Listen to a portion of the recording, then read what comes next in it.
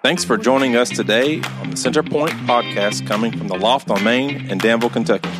For more information, check us out at centerpointdanville.com. Good morning. I won't say another word. Good morning. There we go. Oh, that'll get you woke up if you wasn't. That's like, the nightmare, the alarm clock that just keeps on going off. And then you push that button and so, this is an uncomfortable moment of, transition that we often talk about on stage when things go astray. So, my name is Jason Kilby. If I haven't got a chance to meet you, I'd love to connect with you. We're in this series called 30 Days to Live. And we're in part 2 today. We're living out that 80-year dash. And why 80 years? And here's why, just really quickly, just to pull you in. The average mean for most Americans now in the most our country, and the way it's set up and the way we have health care and everything else, most people would say we live to be about 70 years old. But actually, it's like 79.8, whatever. I don't know how you get all that. But, just round it up to 80. We always typically round up. So the 80, you got 80 years. What are you going to do with it? Yeah, 80 years. If you're 78 years old, hey, you got 2 years left. But for some of you, you're 30 years old. You got 50 more years. Maybe you're 16, and I don't know what that is exactly, but you got some years ahead of you. What are you going to do with it? And that's what we're talking about.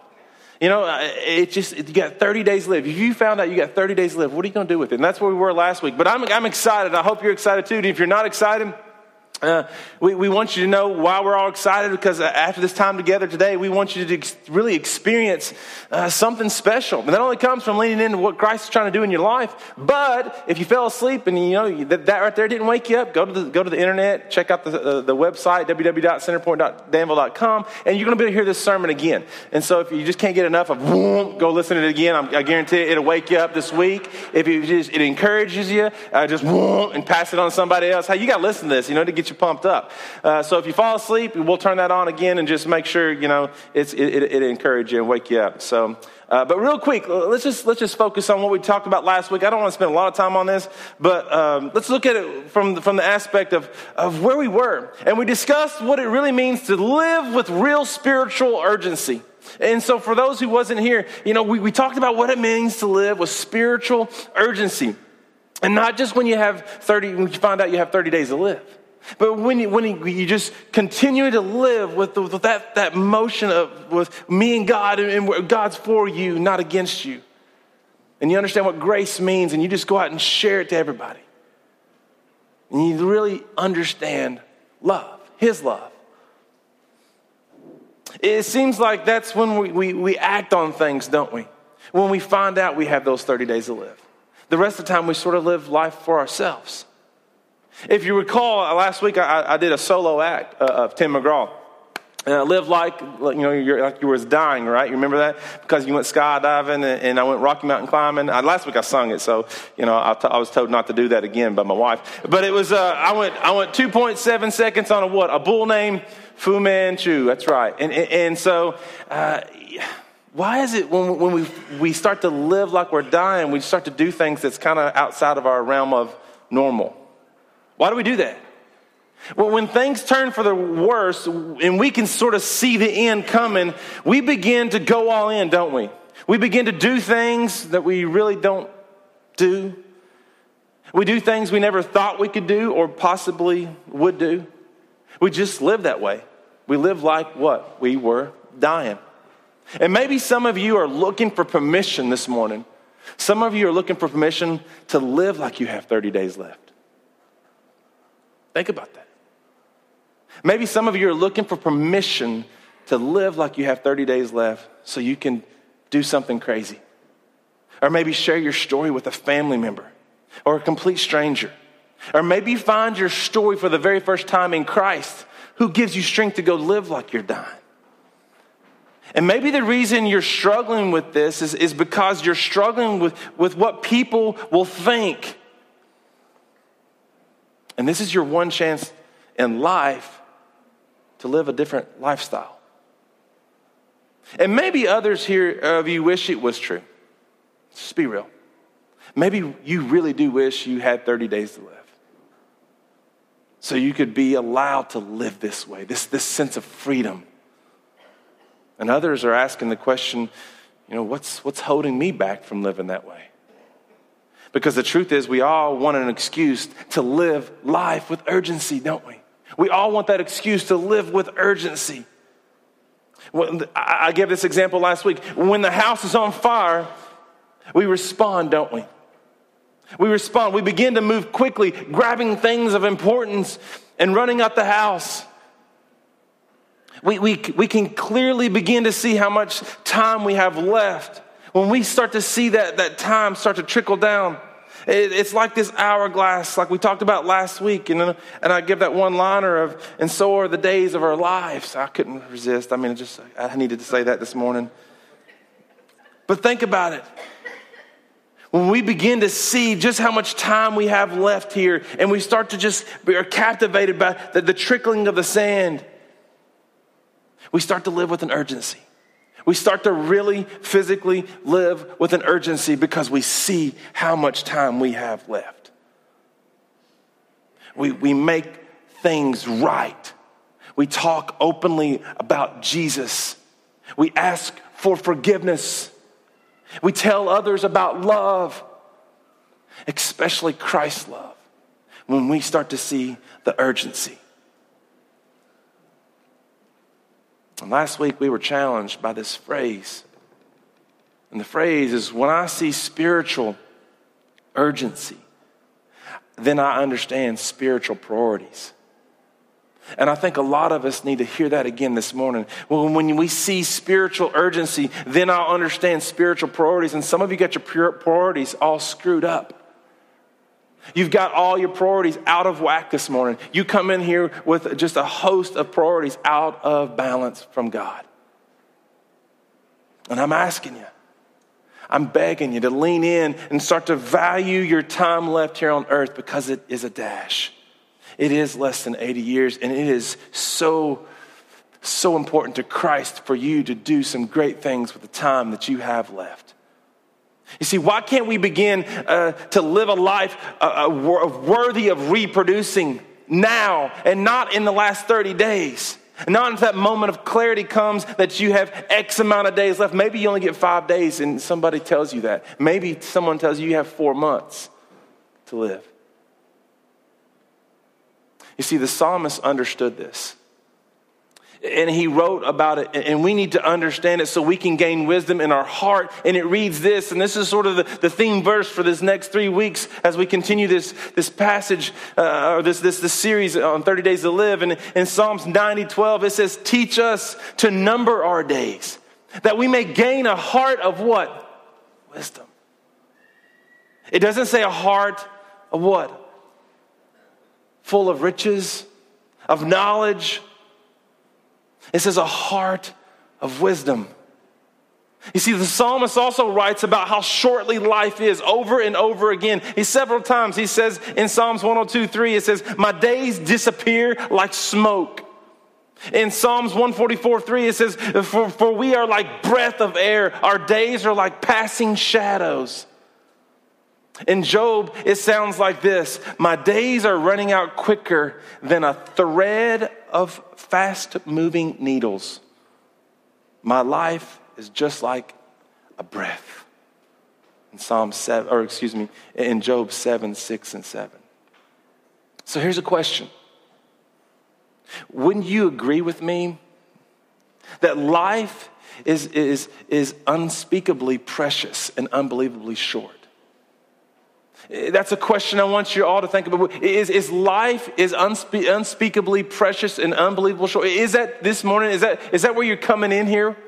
Is that what you're listening to, or is that where you're focused? Can you hear me enough to be able to say, would you agree with that statement? Life is unspeakably precious, and it's unbelievably short. And we've seen on the news just this week, if you follow anything that's been happening over in Richmond, just how precious life is. I mean, around the world, we see a lot of things, but here's one that hits close to home. Life is unspeakably precious and unbelievably short, isn't it? But if we start to live this way and we start to understand this concept of unspeakably precious and unbelievably short, would you not do some things differently? If you knew 100% that this statement was true, would you start to do things differently? The needle of our lives keeps moving faster and faster. The sand keeps moving, and eventually there's more on the other side, isn't there? See, the truth is we don't know when our time on this earth will be up, but the thread is quickly running out, isn't it? It could be next week, or it could be next year, it could be decades away. Only God knows that. Our lives are in His hands. He is in control. Have you ever walked through a graveyard? I mean, have you ever walked through a cemetery, reading the names and specifically looking at the dates on the gravestones? Does anybody else do that? I mean, I'm only freaking here today. I mean, it's those moments that I do that, and some days there's some solitude that comes from just walking through the graveyard. But you get in the graveyard, and I have many times, and I know it sounds crazy, that you see the people's names, and they've lived over 100 years ago. You look at them, and you're just like, wow, who fought in wars? Maybe you just don't know. Others who died young, for sure. You can see by the date how close it is. And typically when I do walk through a cemetery, I find myself looking at the oldest one. I try to hunt for the oldest one. I don't know if you do that. I don't know. It's weird. That's just me. But it's just those moments that of life you start to see, man, 1800. You start to see that date and you're like, wow. Or maybe it's in the 1900s. And you start to look at it and you start to, wow. There's a long life. And you see the ones that are like, it's 18 something, and it's in 2000. Like they lived over 100 years. You're like, wow. I've seen one of those before. And it's just like, that I want to live. That is amazing. I would love to live that long. Looking at all those tombstones, and maybe you have or have not, it never fails that I can't help but notice that when it was all said and done, that those lives were reduced to 2 dates and one little dash. And I look at that dash of a particular person's marker and wonder, what did they live for? How'd they live? Who'd they love? What were their passions? And what were their dreams? Did they get to see them complete? What was their biggest mistakes and their greatest regrets in life? That one that lived through the Civil War, and I sit there and look at it, I'm sitting there going, what a confusing war. And that one that witnessed Pearl Harbor, and you sit there and just shake your head. I wonder how those events, those tragic events impacted not only their life, but their families' lives. You see, we see little notes on those tombstones. As a good father, a dedicated husband, a deacon, a virtuous woman, a peacemaker, full of joy. But it does not tell the whole story. There's just little snapshots, little captivating things that draw you in. That dash, though, that dash does tell you something. And I want us to look at that today because the Apostle Paul looked at his dash when he was in chains and he kept on going even though he was in jail and he was surrounded and he knew death was coming. And when he was in jail, he was locked up and he knew he had less than 30 days to live and his sand was running out. The thread of the needle was coming to an end. And it's one of those moments when you go through those graveyards and you start to look at everybody else's thing. You start to look at those dashes and you start to realize, what does mine look like? And so this morning, everybody was given a card when you walked in. And whether you're a note taker or not, but what I'd ask you to do is if you pull out on the backside, and if you ain't got a pen or a pencil, that's fine. Just do this in your brain with us. But take that out real quickly. And what I want you to do is I want you to write on there your birthday. And for some of you might want to cover it up real quickly after you write it. But it's just that moment. I want you to write on it. And then I want to put you a dash. But then I want you to put 2000 blank blank because we really don't know the date nor the time. But I want you to do this. And then I just want you to stare at it for a moment. I want you to start to really investigate it. I want you just to understand that there's something important here. And if you haven't done it by now, just start to realize there's a date in the beginning, and then there's a dash, and then there's a number in behind. And as we start to look at these numbers, listen, every one of us have that one on the left. Every single one of us can recognize the one on the left. And we mark that day, don't we? We celebrate that day. We eat cake. We typically blow out candles. We have balloons. Some of us don't want to talk about those candles because there's too many of them. Some of us like to embrace them when they turn 21. And we receive gifts on that day on the left. And some of those gifts are just priceless and they're amazing. And some of them are just so, you just want to go share them with the world. And all of us have those days on your left in this room. Especially if you're in this room. It's just that simple. I know it's amazing, but if you're in this room, you have one of those days on the left. It means you're alive. Maybe I need to turn that one back on for a second. It's just, you're alive and you're breathing, and that's precious this morning. It's simple. If you have a day, a date, a birthday, you're alive and well, and you have been given something, and it's called a dash. Now then, I want you to understand something. There's another date on the other side. And the other side is really important, and it's on the right side. And the right side, it's not filled out completely yet, and it might even be filled out today. We don't know. It could be filled out this week. But we really don't like to talk about that date, do we? We don't. If we're completely honest and transparent this morning, we truly do not like talking about this date. It's kind of one of those dates that it's impossible to avoid, but because it's coming. I had a conversation even this week with a lady that, we sit down and have a conversation, and we talked about it. We talked about what it means when that time comes. We started planning some things. I talked to another person even last week about what it means because he didn't know. It's important because it is coming. That date on the right, it's coming. It's just, what are you going to do with it? How are you preparing? And just as we had no control over the first date, the one on the left, I didn't say, okay, Thursday, 9/15, March 3rd, 1977, looks like a great day to come out. That just does not happen. I just sort of showed up on that day and kicked real hard and came out. That's what my mom said, and I broke her tailbone on the way out. It's just the truth. It's just the truth. And we also, for the most part, we have no real control over that second date. The day we'll die. The day that our physical bodies will leave this earth. The day that our life is over. And it ceases to exist here on earth. You see, leaning here, just like those people whose tombstones stand outside small country churches, or that city cemetery, or the National Cemetery in Washington, D.C., the only thing you and I have really control over is the dash. It's the dash. It's the thing in the middle. The dash is the years between our birth and our death. That one tiny line that we do have control over to make decisions that will affect us and affect others. And this is what a true heart of wisdom is. Living out your dash in Christ. And so my question to us all this morning, November 8, 2015, is this. How are you spending your dash?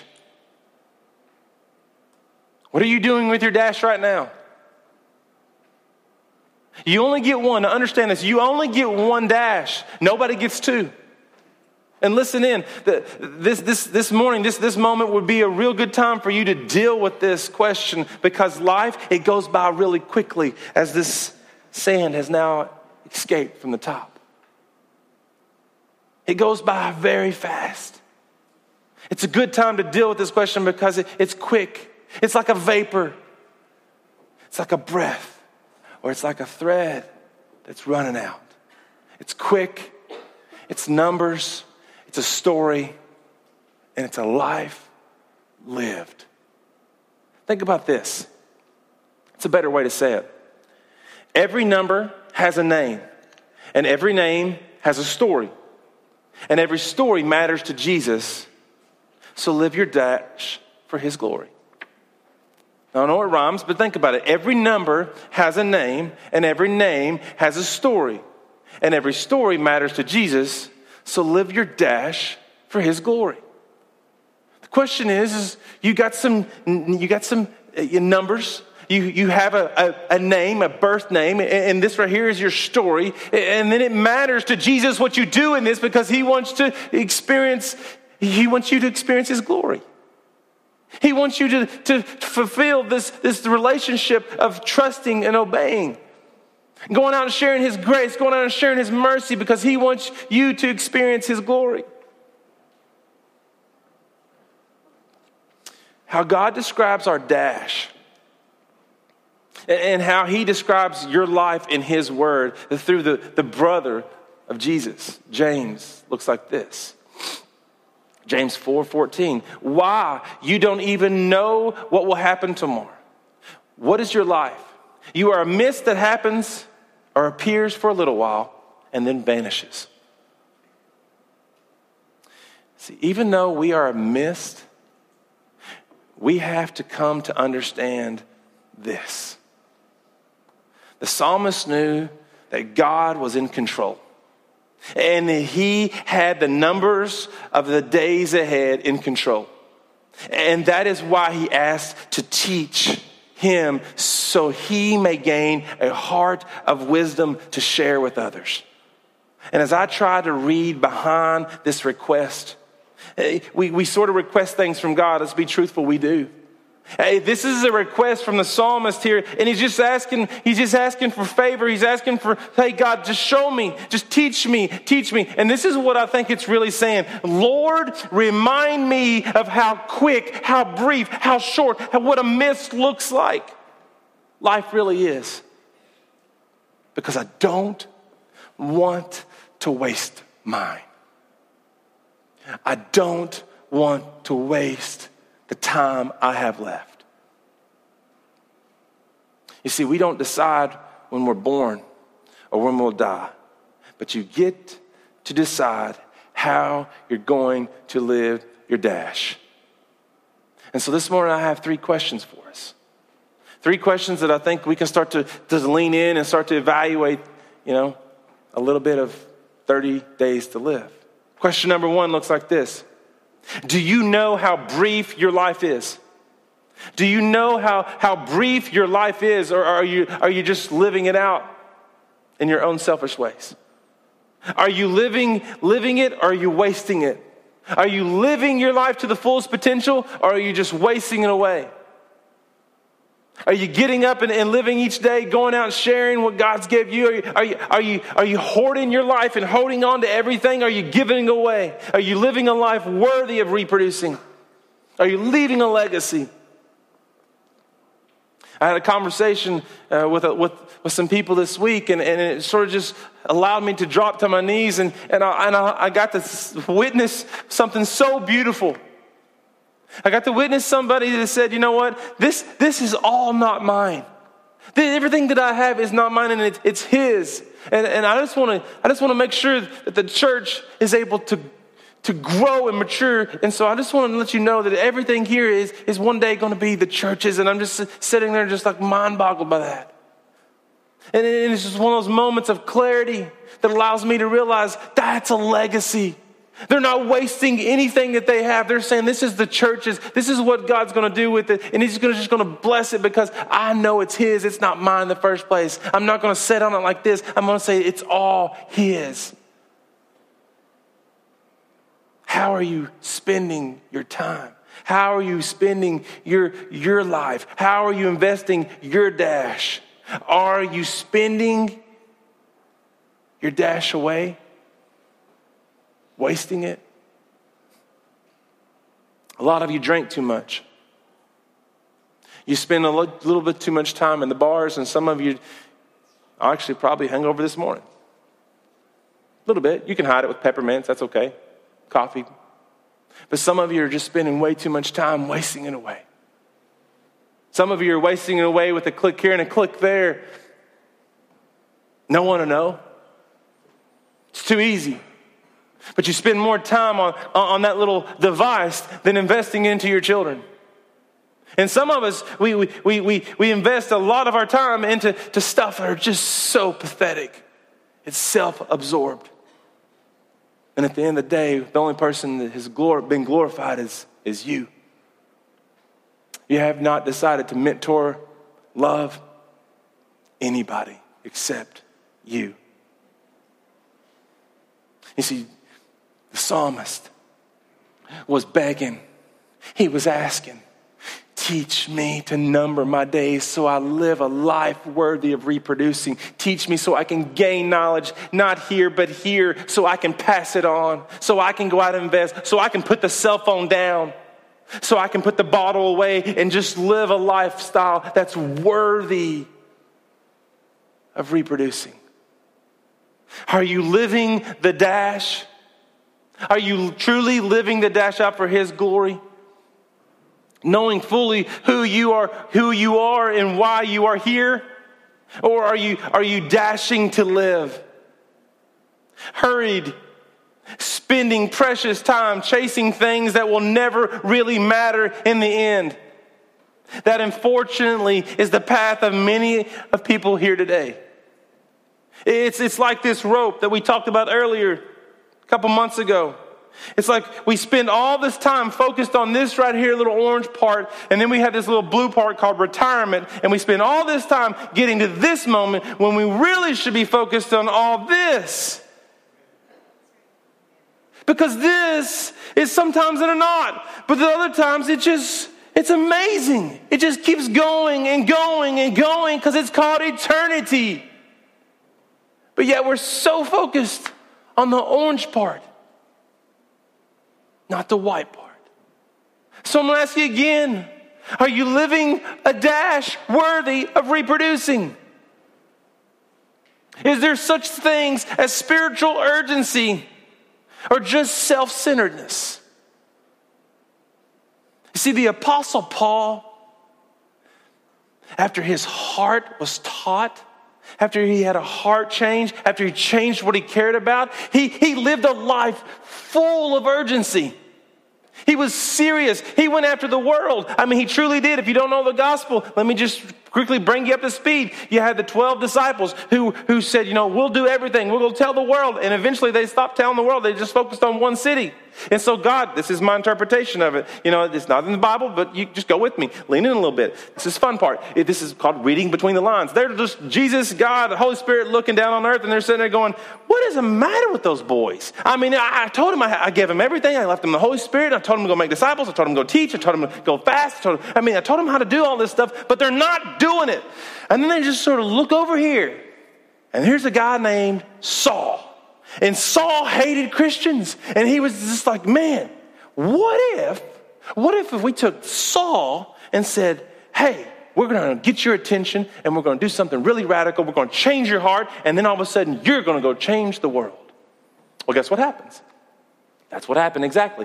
Jesus meets Saul. He's out there killing Christians left and right. And all of a sudden, he had a heart change. He said, you got to go to Straight Street. And he went to Straight Street. The scales fell off. The wasted time, all the negativity, all the hatred was gone. And he started to live a life worthy of reproducing. And then he got with the disciples and he's like, listen, you guys focus on the city. I go get the world. You guys focus on these little churches. I'm going to go focus on the church, the world. And he did it. And he was so on fire for Christ. He could not just set on it. He had to go share it because he knew the importance of the end of the rope.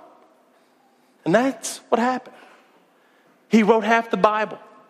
He literally did, half the New Testament. He literally spent a lot of time in chains, writing letters of encouragement, living out the story of how he was transformed. He went from city to city to city, telling people one thing and one thing only: Jesus loves you. Repent. Come on, get on board. And this was so confusing for these people. They knew who Saul was. They saw him as one of the Roman emperors, guards, and council people, whatever. And he was going around killing people, enforcing the rules. And then all of a sudden, the next thing you know, you see life change because they saw life change in him. They saw his story. They saw his numbers. They saw his dash being played out. And they were curious. They started to lean in. And so eventually what happened was the Romans took notice. Even though the Romans said, hey, stop preaching, stop doing this. Hey, Paul, you're going to get killed. You're going to be imprisoned. And he said, I can't, because this Jesus thing, it's impacted my life. I only have a short amount of time here on earth, and I need to share it. I need to tell the world. And they warned him over and over again to stop preaching. And eventually he found himself in chains, in jail. And eventually he found himself writing in the book of Philippians to people of Philippi, because his time was now short. We don't know exactly how much time he had left when he was writing this letter. Maybe it was 30 days, maybe it was a little longer. We don't know exactly. But we do know this: he was on death row.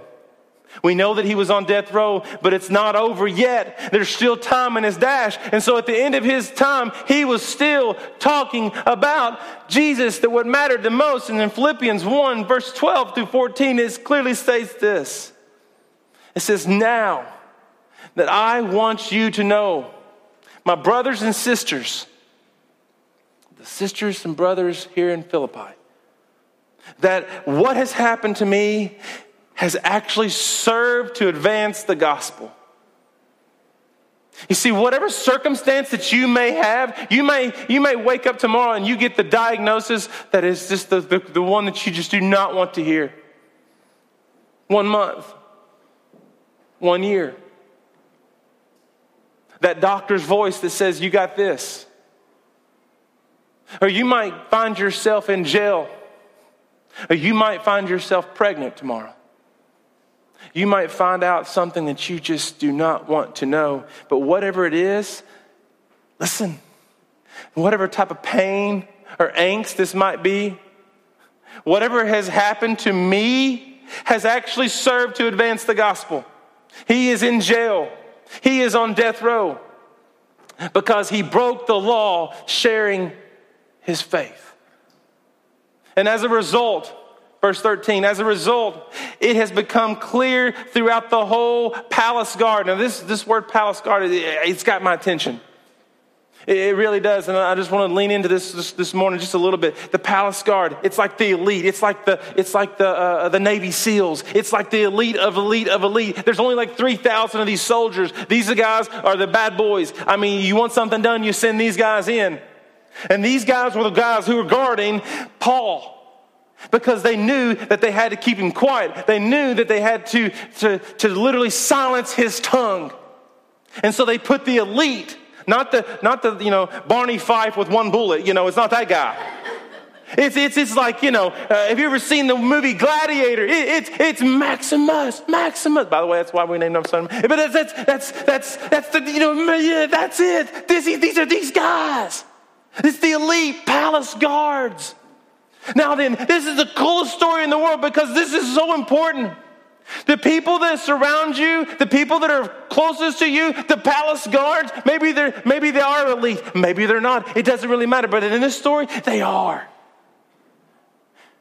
And it's important to the story. Sometimes we glaze over this like a Krispy Kreme donut, but I'm telling you right now, this is really important. Here's why. People longed to what? Reproduce the palace guards. They wanted to live like they were. They wanted to do what they did. They listened to these guys. And here we find in the middle of the story, whatever has happened, Paul finds himself being guarded by the palace guards. And not just guarded. You can go Google this if you don't believe me. Look it up. I challenge you. It's right there. I mean, look at any commentary. It's right there. It's an 18-inch, less than 2 foot of a chain. He is tied like this, handcuffed, and then handcuffed over to a palace guard. He is physically chained to a soldier. And they rotated in. So if he's got to go to the bathroom, palace guard's sitting right there. He's going to the restroom with him. If he wants to write a letter, he's sitting there writing. And you don't tell me that the palace guard ain't looking in like, now that I want you to know, my brothers and sisters. He's like, you got brothers and sisters? This is what happened to me actually to serve, to advance the gospel. And as a result, it has become clear throughout the whole palace guard. That's me. You talking about me? And he's writing this down, and he's leaning in, and to everyone else that I am in chains for Christ. He's like, yeah, you're in chains. That's pretty good. And because of my chains, most of my brothers and sisters have become confident. Confident is assured in the Lord, and dare all the more to proclaim the gospel without fear. And this is what happens. When you find yourself in an urgency situation, a spiritual priority takes place. You start to talk about things. You start to really write things out. You start to share the gospel in ways you never have. And this palace guard, he starts to listen. Who lives out a faithful life like this? One of the most amazing stories, and it's called the Bali 13. If you don't believe me, look it up. The Bali 13. And the Bali 13 was some people over in the Indonesia peninsula area. And these guys in Bali, basically they were criminals, and they got caught stealing and transporting drugs and paintings and everything else. And what happened is amazing. They basically were captured and arrested and tried. And the government, of the Bali was trying to get them out, but the Indonesian government would not let it happen. And so eventually what had happened, and they went to jail, and they went to be executed. But during this time, there was one guy who was faithful to Christ in the jail cell with them, who changed the heart of all of them. They all started to become Christ followers. And this just happened a couple years ago. This is not like an old story. This is just a recent story. And it started to change the hearts of all of them. And the next thing you know is something beautiful takes place. There wasn't really this big grace where this come in and swept in and said they're all free because they all become Christians. No, this is not what happened. What happened was it started to change the culture of the jail. This is the worst jail there ever was. And because of these 13, that they're laser focused on what Jesus was doing in their life, they started to write down paintings of just inspirational movement of what God was changing them. And they started to tell a story of worthy of reproducing. They started to live out the gospel. And they started to share that with all the guards. And so eventually what took place is they take them out to an island. And as they're going faithfully, they didn't have to chain up the prisoners, because the prisoners said, yeah, we take our punishment because we know where we're going. And as they're going out there, they're singing this song, Amazing Grace, how sweet their sound. They saved a wretch like me. They were walking to their death. And as they were walking, the guards, they started to watch and they started to pay attention. And these guards who were supposed to execute him couldn't execute him because they were so convicted. And eventually they brought replacement guards in there to execute him. And eventually they just replaced those guards. And eventually they had to execute him, and they did. But their story has lived on now. And it's changed thousands of people in that jail cell and around the world. It's just like the story of Paul. His life has been changed simply because the power of Christ. And here he finds himself in chains, sharing the gospel with every last breath he has. He took a risk. He took a risk to share it, and it paid off. Because you and I probably are not in here this morning if it wasn't for the Apostle Paul sharing the story and rapidly multiplying the Eastern Peninsula, the African coast. Because all these palace guards, when the Roman soldiers went out, they eventually went into different countries, and they started to share the story of Paul. They started to share the story of what Christ did for Paul. And they started to lean in, and the next thing you know, it's changing lives left and right because he lived his dash out faithfully. So it's wiser to risk your dash than to waste your dash. And a lot of us are wasting our dash, but here is a risk that we have to take. Are you willing? Are you ready to risk it all to proclaim the gospel? Because my hunch is eventually, this is just a hunch, that one of these days we might not have the freedom that we think we have, especially to worship. It's already happening around the world. But it hasn't happened here in America yet. And it's wiser to risk your dash for the gospel, for the advancement of the gospel than to waste your dash. The question is, what are you going to do with it? The Apostle Paul also wrote in 8:28. He wrote this. He said, and we know that in all things, God works for the good of those who love him.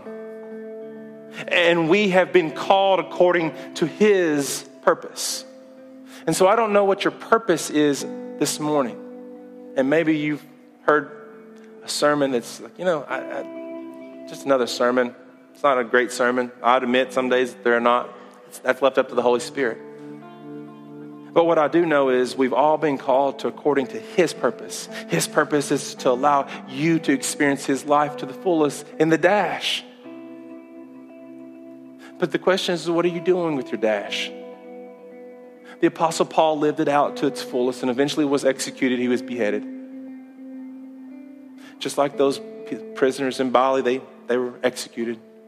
There are many people around the world today that are executed every single day because they are advancing the gospel with every last breath.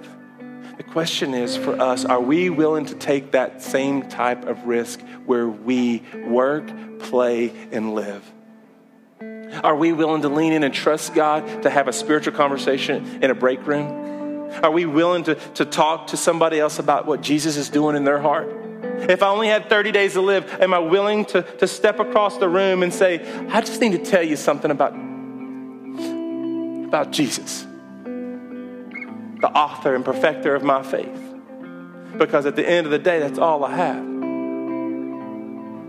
You see, the bottom line for us today is this as we finish out. You have no idea the number of people that God may want to influence through your dash. You have no idea of the people that God may want to influence through your dash. But you got to turn your dash over to him. You see, we're all making a disciple. The question is, of what? We're all making a disciple, a follower. The question is, of what? Is it worthy of being reproducible? Or is it self-centered? Is it looking like this or looking like this? You see, last week we said God gave you today because you didn't need it. He gave you today because someone else needed it more. And we asked you to write somebody's name down on that piece of paper. And so have you asked that person this week? Have you begun with even you this week? Have you taken that spiritual selfie and said, this is about me and my time to get it right for the very first time with God? What are you doing about it? Have you wasted 7 days? Because last week we started 30 days to live. You only got 23 left. Are you wasting it? Are you investing it? Life's too short to waste our dash. How do we advance the gospel through our life is the question. When I see spiritual urgency, then I understand spiritual priorities. And so today, on behalf of Jesus, I pray for all of us to see the spiritual urgency that he poured out on the cross. I'm asking for our faith to be moved, faith that can move mountains, faith that can give us favor with others, faith that allows us to run this dash worthy in a way that's worthy of reproducing and leaving a legacy, because God wants to use our dash to influence thousands, millions, and even billions. The question is, are you going to do it? Are you going to take that dash, that card, and truly say, God, this is your time. It's your time, it's your life, and I just want to shine for you with the remaining time that I have. Are you going to sit back and just hoard it all, take care of your family, and call it a day? he wants to use your life, the rest of the number of days that you have, to influence those around you for his glory, his fame. He just wants to allow you to experience the joy of the dash with him. That's it. So I don't know where you're at today. Maybe this makes sense, maybe it doesn't. I just pray that you allow God to move you in a way that causes a significant moment to take place, that you start to see that spiritual urgency. I can say this as we close. When I was 21, I had a dream of flying airplanes, and I wanted to go experience the world. I wanted 3 things. I wanted to be able to provide for my family. I knew I was going to make 6 figures, and I wanted to see the world. And when I was 21, I sat on a tarmac working on an aircraft, and that moment of clarity comes with Jesus. When you have to sit there and know without a shadow of a doubt that that's the Holy Spirit working, even in the midst of my field. And I was sitting there working on the plane, and the next thing you know, a hawk was flying around, and it dropped a feather, and it landed right there in front of me. It literally landed about 5-10 feet away. I went over and picked it up, and that hawk was screeching. And my favorite Bible verse is Isaiah 40:31. It says, those who hope in the Lord will renew their strength. They will mount up on wings like eagles, and they will walk and not grow weary. They will run and not grow faint. And as I began to recall that, and I just stood there, look at the feather and look at it. It wasn't an eagle, but it was a hawk, and I think it was God trying to get my attention. Do you want to go down this career and fly high with yourself? Or do you want to go down this career with me, advancing the gospel, mounting up on wings that you could never possibly reproduce? And it's going to be a life worthy of reproducing. You might not have all the fame and fortune that's over here. Trust me, I know that feeling. But I have never experienced the amount of joy that comes from watching my friends accept Jesus Christ. Watching life happen here. Watching people say, you know what? I'm all in. Watching people change what they care about. Watching them say, this is not my money, it's yours. Watching them say, I just want to live a life that is worthy. Because I believe. I believe in the Father. I believe in the Son. And I believe in the Holy Spirit. And so today, I don't know where you're at. I don't know what you're struggling with. I don't know where you're at in your dash. And I don't know where you're contemplating what's your next move in your job and where you're at. I don't know. But I do know this. Just trust him. Hope in the Lord and move in towards him. And it will be a life worthy of reproducing as you advance the gospel. And if you come along the way and you find yourself in chains, man, just enjoy the moment. Enjoy the moment that comes from teaching others, even the cops, even the palace guards, even the elite, teaching them of the joy that comes from putting your hope in the one who produces life. So Jesus, this morning, as we just say thank you, as we just lean in and ask for favor, as we just trust you with our lives, we just say, God,